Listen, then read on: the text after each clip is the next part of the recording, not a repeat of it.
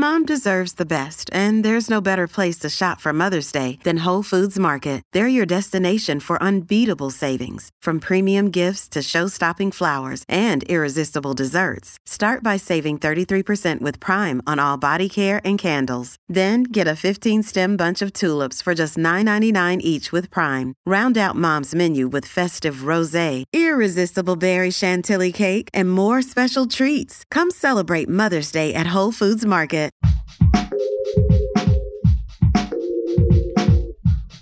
What if you could become a better person, not by working harder, but by taking one small step a day? And not because you're a bad person now, but because there's something inside you that's ready for more. How to Be a Better Person gives you one tiny step a day you can take to be the person you want to be. My mission? To help you live your best life. Hi, and welcome to the How to Be a Better Person podcast. I'm Kate, your host and author of the book, How to Be a Better Person, which has 401 ways to make a difference in yourself and the world. This week on the podcast, I'm talking about patience. Because when I surveyed listeners about the number one thing they struggle with when it comes to feeling like a better person, they named patience, or rather impatience. Because when you're feeling frustrated and impatient is often when you do the stuff that you're least proud of. Mostly this week, I've talked about how to mitigate impatience so that you can be a little less affected by it. Today's big idea is that sometimes impatience is healthy. It's showing you that you're not willing to tolerate something that you previously were. Martin Luther King Jr. wrote in his letter from a Birmingham jail, "There comes a time when the cup of endurance runs over, and men are no longer willing to be plunged into the abyss of despair. And that's when the good kind of impatience rises up." In other words, impatience can be the spark that lights a flame on your doing something different, no matter how scary or big or hairy it may feel. But it gives you this fuel to start working toward a change because your impatience is telling you that this SHIT can no longer stand.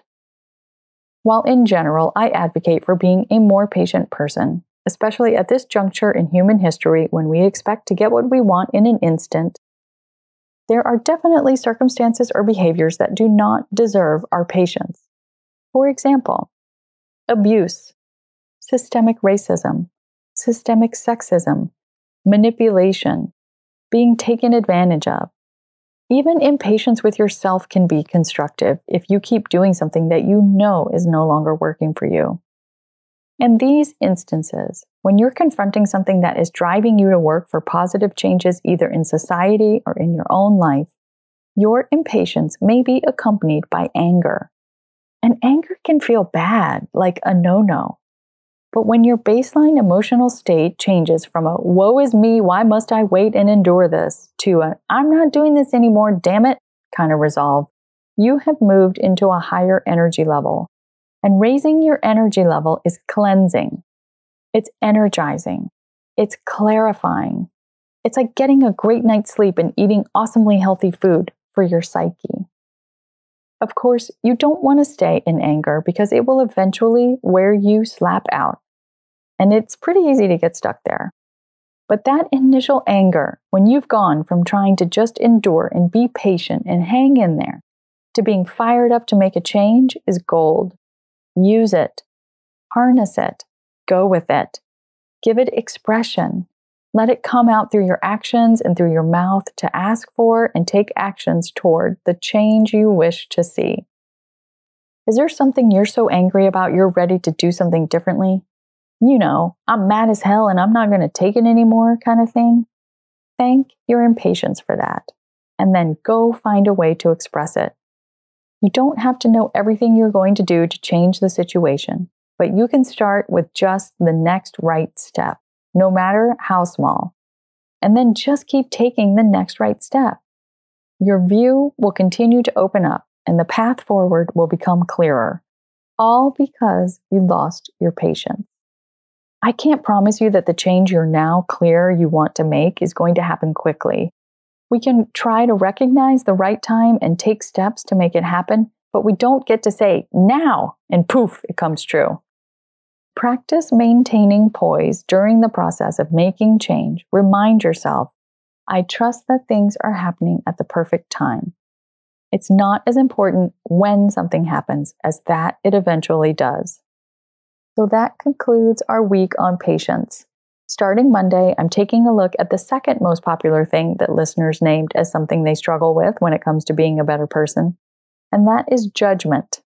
I'm excited to dive into that with you. Have a great weekend.